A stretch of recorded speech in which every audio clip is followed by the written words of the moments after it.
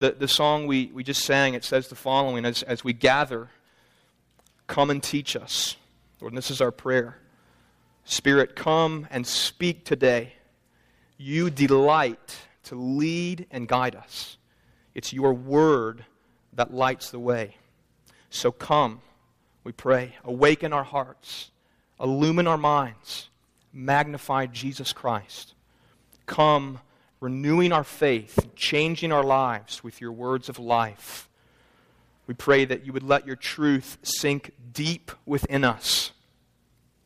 Let the foolish learn your ways. We confess, Lord, that we are often prone to wander. And as we hear your word this morning, may we be changed. Come, Lord, awaken our hearts, illumine our minds, magnify Jesus Christ. Come and renew our faith this morning. Change our lives with your words of life. Our trust is in you. In Christ's name, amen. Well, our Genesis epic is over, and maybe you're already missing it. Maybe you're mad to move on. Either one's great. What a book. As Matt said this morning, we're starting a new series called What It Looks Like to Live as a Disciple of Jesus Christ. And we do have a PowerPoint. Katie Britt's on her honeymoon, but we amazingly still have a PowerPoint. If you remember a few weeks back when we were in Genesis, we sort of paused and we did this mini-series on disciples of Jesus. We talked about abiding in Jesus, following after Jesus day by day. And our mission as a church is really quite simple. It's to grow as his disciples and make new ones. It's very simple. Grow as disciples of Christ and go and make new disciples of Christ. And so now we're going to expand that thought in the series, What It Looks Like to Live as a Disciple of Jesus. Whether you're a mom or an executive or a gas station attendant or a cubicle worker or a salesperson or a student or an athlete, an engineer, those are the places we spend most of our time. You know, we spend very little time here relative to the other spaces of our lives. And the question for us is how do we live out, how do we experience our identity as a disciple, as a follower of Christ? How do we live that out and experience that in everyday life? You know, what do we do as his followers? He's made us his followers by dying in our place and drawing us to himself. So now what? What do we do day by day as his followers? Where is our strength? Where is our guidance? Where is our power? And the first message in the series that I'm going to do talks about living as a disciple rooted and grounded in God's Word, the Bible.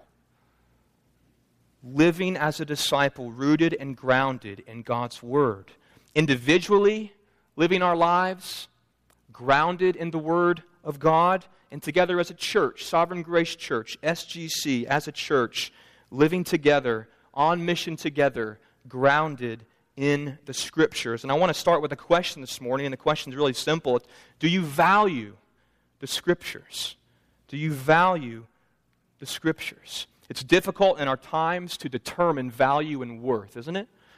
You can dial up pornography on your smartphone in a matter of seconds and very quickly forget the value of your marriage covenant and what God says about these kinds of things because there's no real cost in just bringing something like that up. We've forgotten the value of human life in our culture because we can watch YouTube videos of real war battles and watch people die, and you know, the higher the kill count, the better on video games, and abortion is easily accessible, and because there's no cost in those things, we have quickly forgotten the value of human life. It's difficult in our times to determine value and worth, and it's difficult because we don't really quite understand the cost.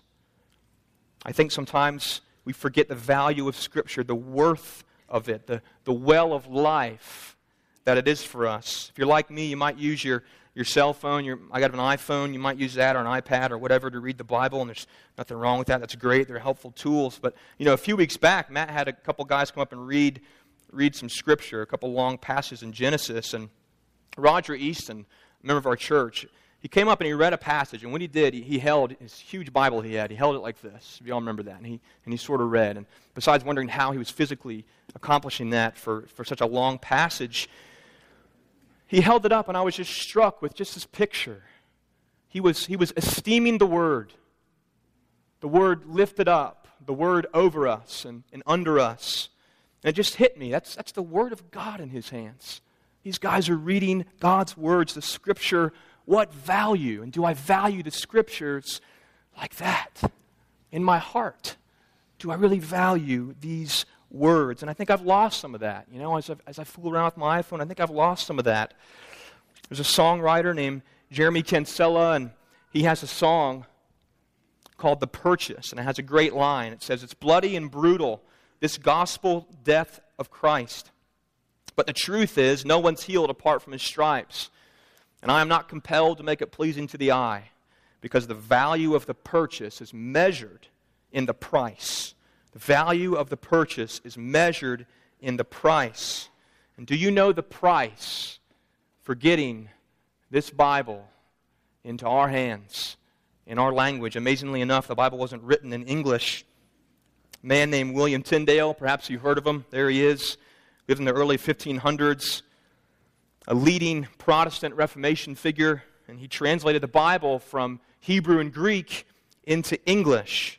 And he did it at a time when English translations of the Bible, if you can imagine this, were banned.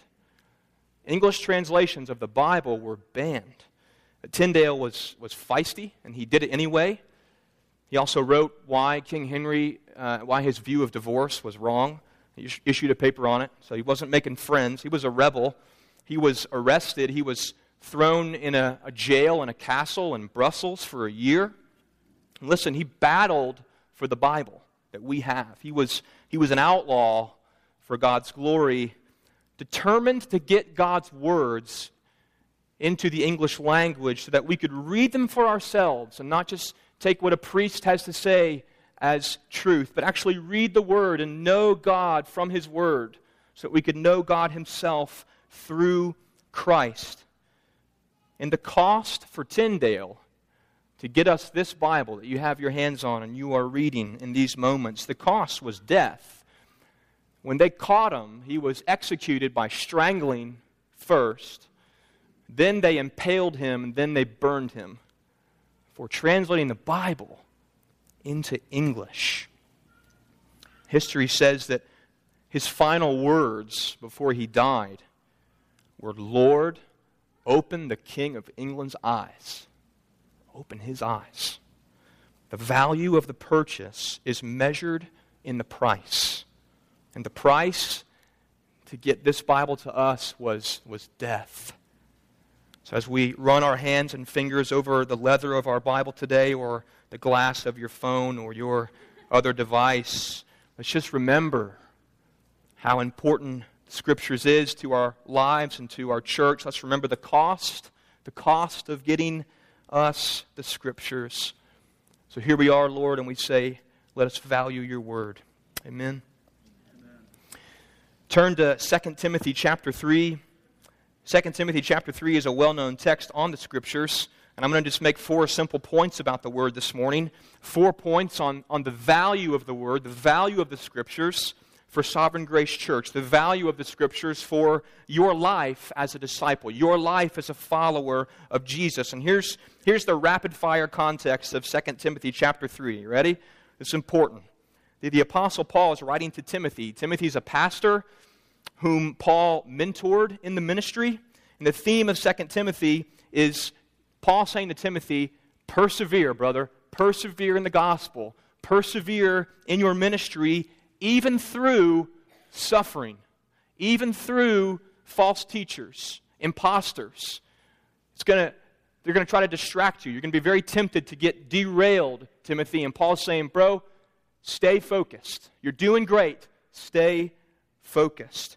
Paul zooms in chapter 3 where we're going to be, and he talks about false teachers and other people who get off track. And Paul says, Timothy, as you're doing the work of the ministry, false teachers, people who love money, people who are proud, people who are arrogant, boastful, brutal, people who love pleasure more than God, they're going to come and they're going to be around.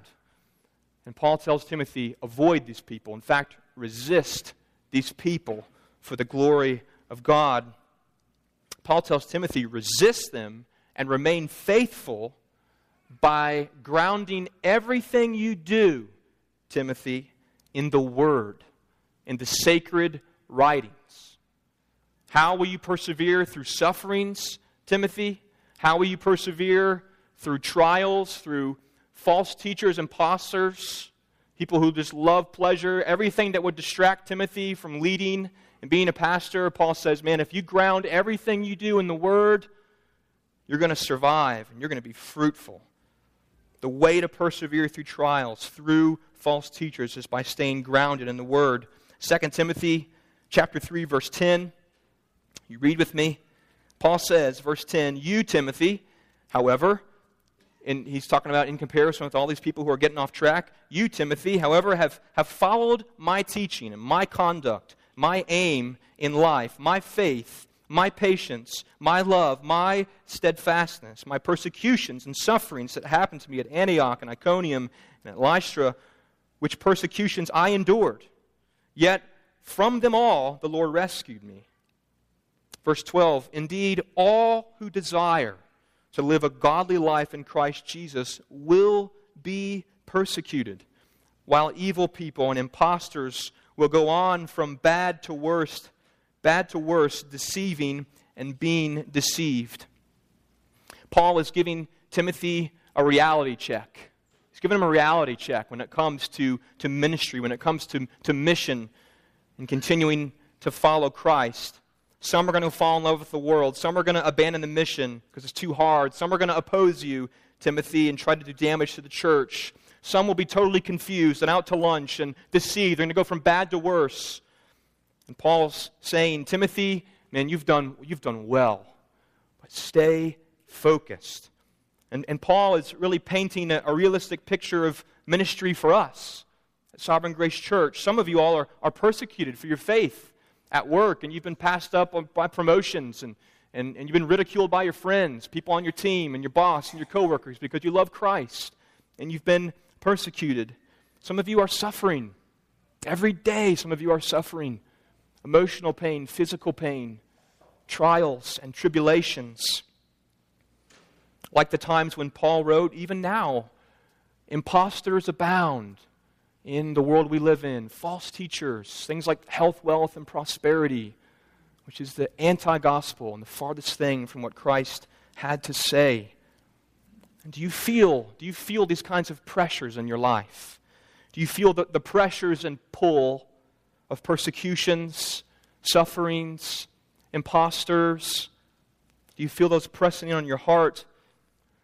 I mean, there could be 10,000 things that could distract Sovereign Grace Church from the mission, the very simple mission that Jesus has called us to. 10,000 different tugs for churches these days to do this and do that. And it's all about doing it this way, and this is how you build a church. You focus all on relationships, or no, you focus all on the next wave of the Spirit, or you focus all on this one special guy. This is what you should emphasize to reach people. And here's this book on how to do it by this guy, and this is his take, and on and on and on. And all that when there's already sufferings and trials and persecutions and imposters and people abandoning the faith and walking away. Some of you probably know people who at one time professed Christ, and then all of a sudden, one day out of the blue, they're gone. I never believed. Or whatever.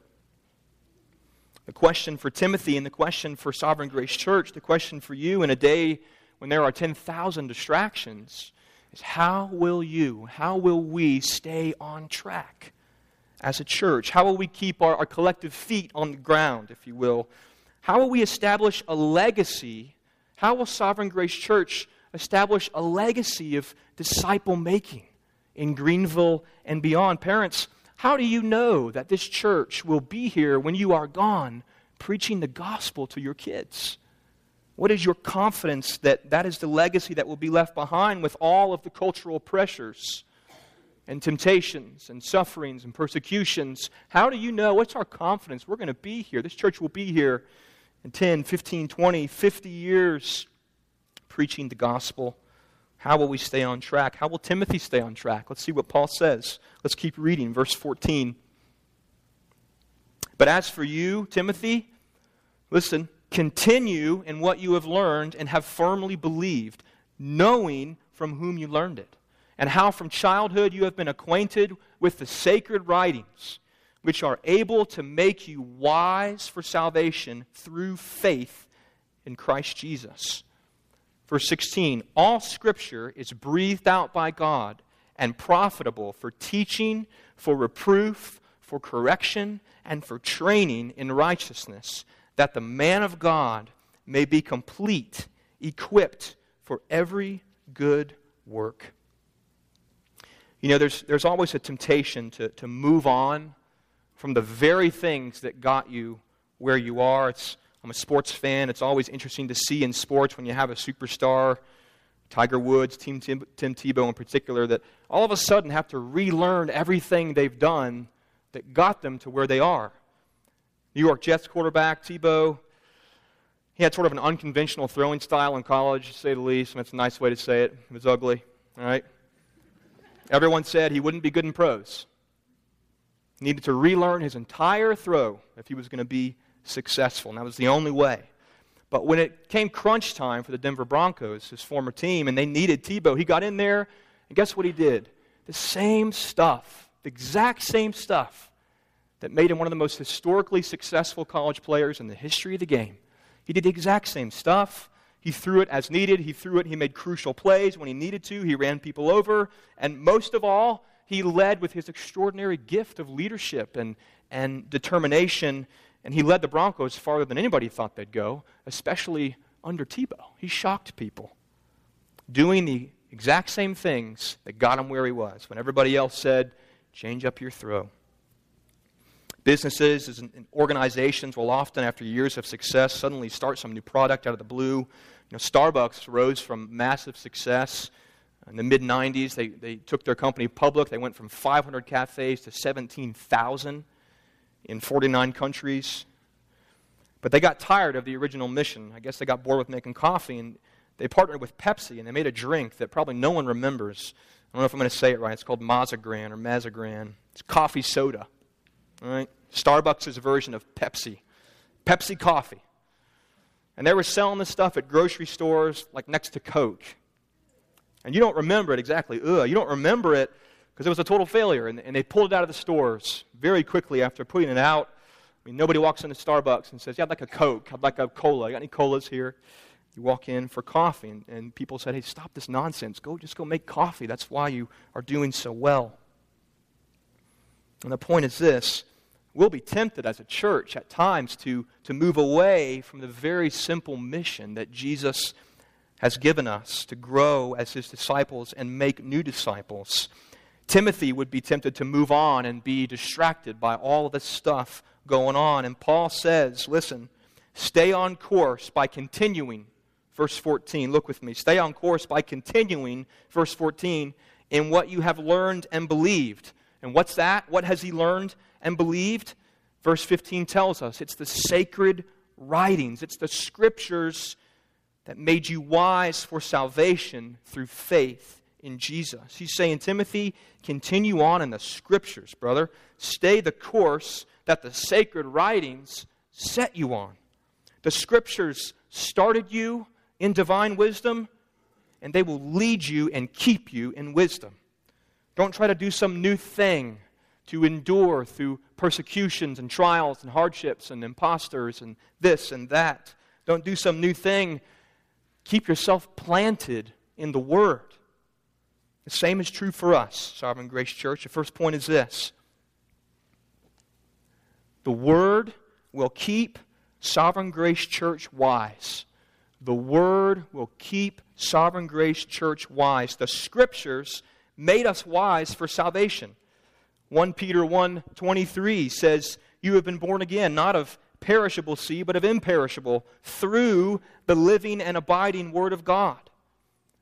For us, it's the Scriptures. For us in particular, it's the gospel, the historical facts about Jesus and who he was and what he did and what he said and his life and his death, all the words of Jesus, all the things he said about eternal life and joy and hell. Those things contained in the Scriptures. When we believe in Jesus and trust in his words, we're born again. And Paul is saying the writings got the whole show started. Don't forget that, Timothy. Sovereign Grace Church, the Word has brought us all here in the first place. That's why you're here. We heard or read these precious words, the Scriptures. We believed them and trusted in Jesus, and we were born again, and here we are. The Scriptures made us wise unto salvation. The Scriptures started us on an eternally wise path. Lots of other things will try to command your attention as a follower of Christ. Lots of other things will try to command our attention as a church. And it's only if we continue in what we've learned, verse 14, that we'll stay on track.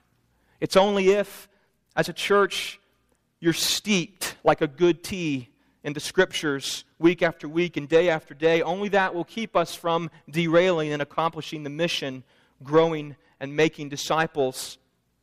And I want you to dream a minute.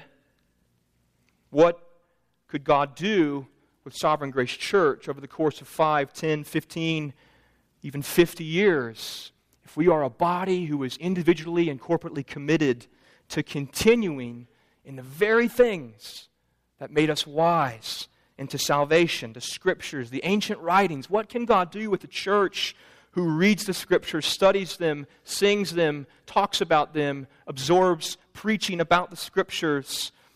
I mean, don't you want to be wise? And don't you want Sovereign Grace Church to be wise and not just moved by every passing wind that comes through the culture? Look into the future, my friends, and see Sovereign Grace Church 100 years down the road. And it stayed on track the whole time. And we saw lots of disciples made because we, like Roger Easton did, we esteemed the Word because it's all we have to give. These are the only words that will lead to salvation for those in Greenville and beyond. It's the only thing that will truly help us and help you grow as a disciple of Christ. Look, 100 years down the road, we esteem the Word for 100 years. What did God do with Sovereign Grace Church? How many people came to Christ? How many people were turned from their foolishness to God's ways? The sky is the limit for Sovereign Grace Church. The sky is the limit if we stay grounded, if we continue in these words. Number one, the Word will keep us wise. The Word will keep us from doing something foolish, getting distracted and wasting time. The Word is tried and true. We don't have to reinvent anything. Not a downer on creativity. We love creativity. We don't have to reinvent the mission. We certainly can't reinvent the means by which anybody gets saved, which is hearing about Jesus and what He said and what He has done. A second point I want to make, the Scriptures are God's words. The Scriptures are God's words. Don't take this lightly. How do we know these words, the ancient writings, how do we know they'll keep us wise? How do we know they'll lead and guide us? Because they're God's words. The text says in verse 16, if you look, all Scripture is breathed out by God. All Scripture is breathed out by God, and this has been a hotly debated topic, especially in, well, really throughout all history. But if you go to college, it's very hotly debated.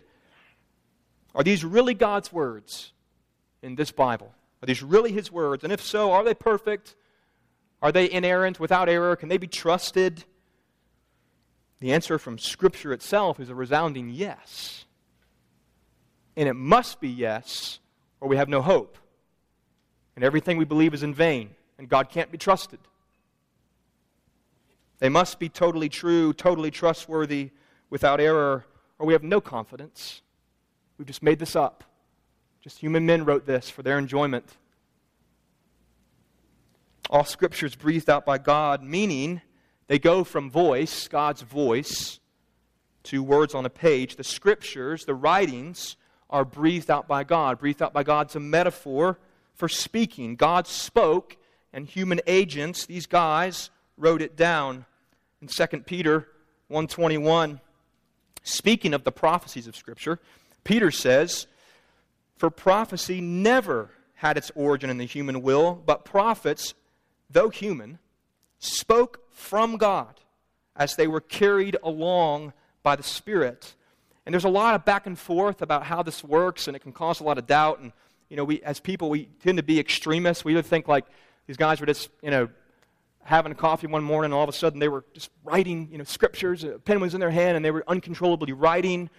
Or at one extreme, the other is we just think these guys were hanging out. Hey, you know what? Let's write about a living sacrifice, and let's write about offering your life and your body as a spiritual act of worship, because nobody's going to know what that means. And let's just pontificate a little bit and write it down and float it out there and see what happens.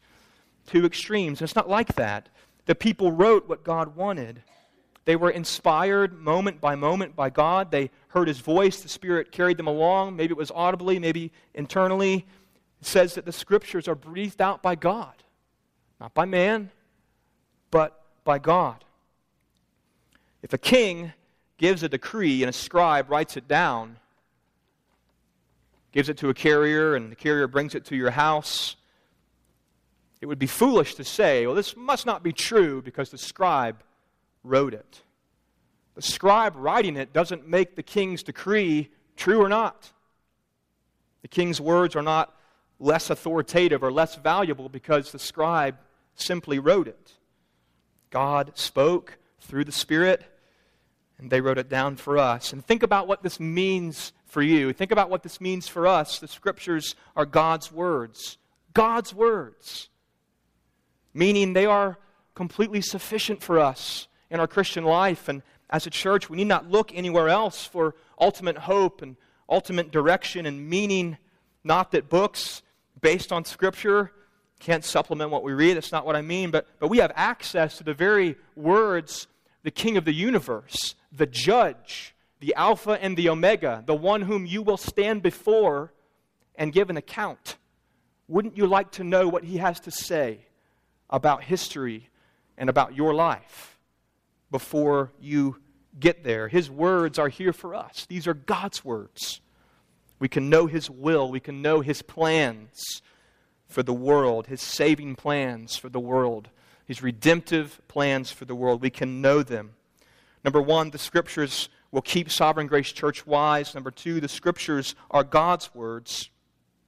Or we could say the Scriptures keep us wise because they are God's words. I want to ask a question now, and I want you to be real honest with yourself. All right? The question is this.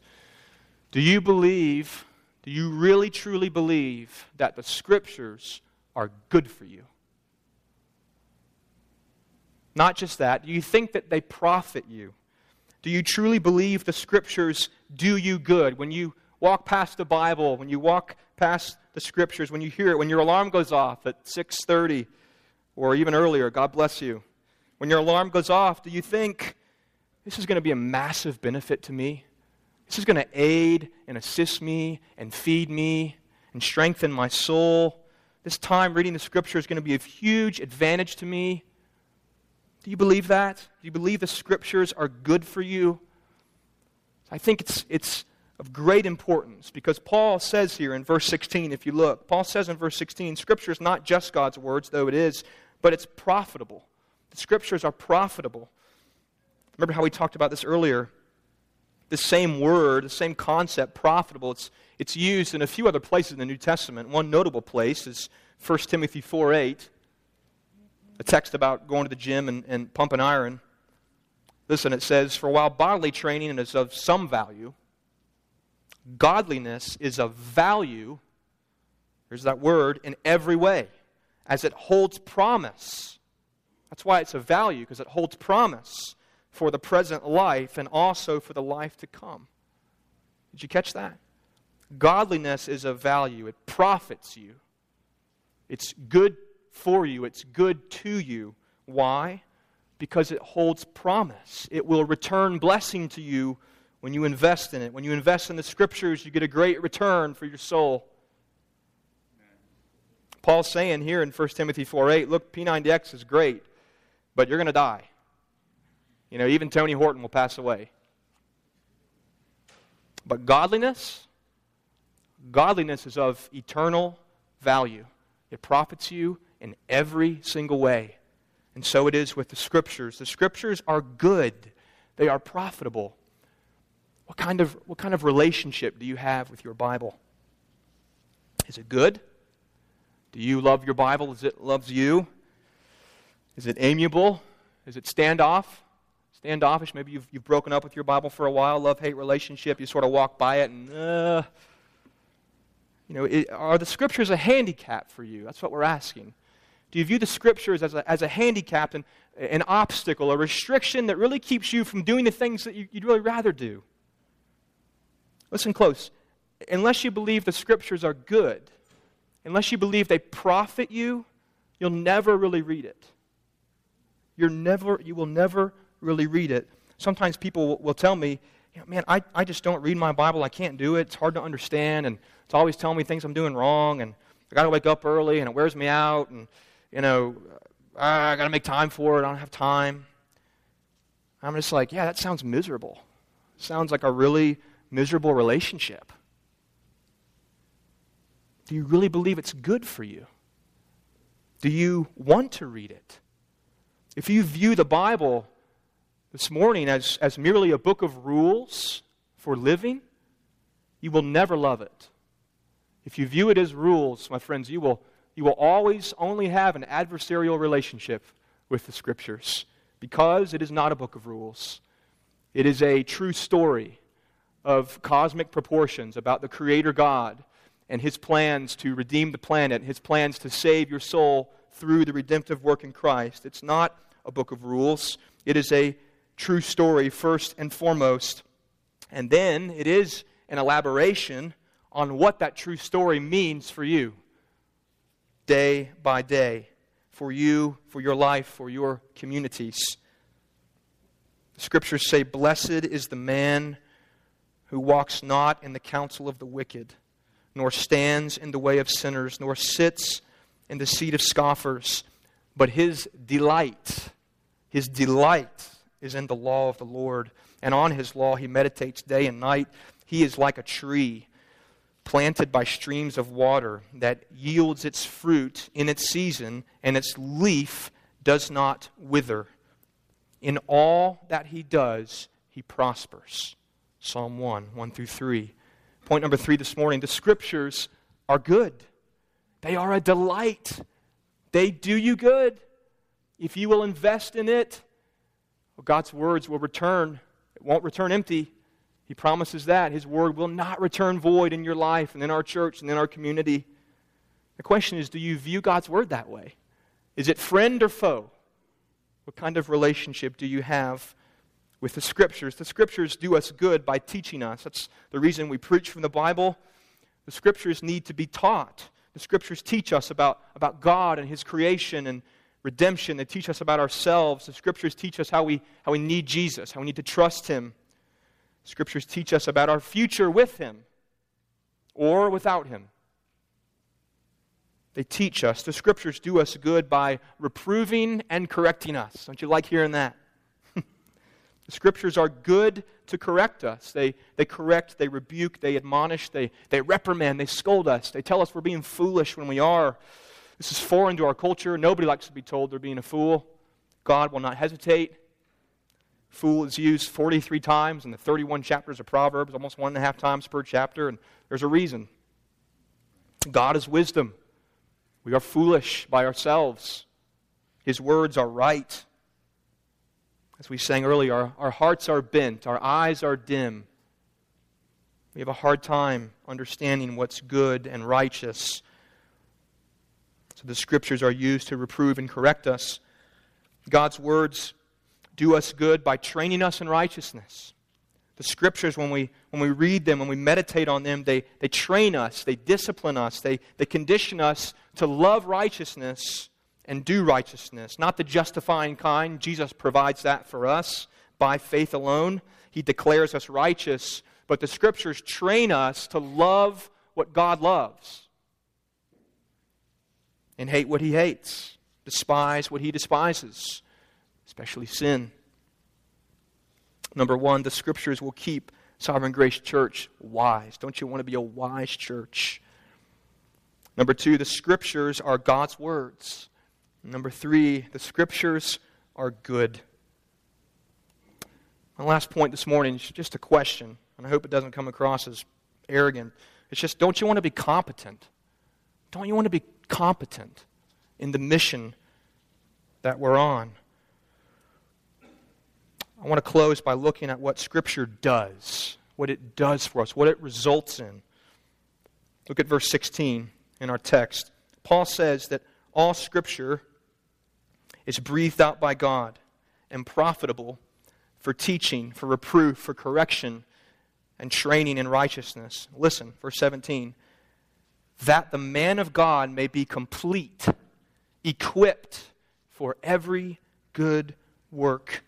And the word complete means something like fitted for a purpose, ready, able, aptitude for what you are being asked to do, competent. Some translations say competent. Ready for your work, able and ready to perform your duty. The Scriptures profit us as they teach us, as they reprove and correct us, as they train us, and they make us ready, competent, able to do the good works that God has for you and for this church. Makes us adequate, capable. My favorite movie series ever is Band of Brothers. I've learned more about leadership from that movie than any other book or person besides the Bible. Band of Brothers has a lot of parables about competency and being ready and being fitted for purpose, as you can imagine. One character you meet in the first episode is Captain Herbert Sobel, played by David Schwimmer. And as the men from Easy Company are trained to prepare for D-Day, Captain Sobel, he really rakes them over the coals day by day in training. He is excessive. He always cancels their weekend passes and makes them run up Currahee 1,000,000 times, the mountain where they trained on. He's relentless. He comes across as just very, very intense, the ideal soldier. He expects excellence. Nothing's ever good enough. His methods are harsh and unfair. No one escapes Sobel's judgment in their training, so to speak. Captain Sobel couldn't have been harder on the guys.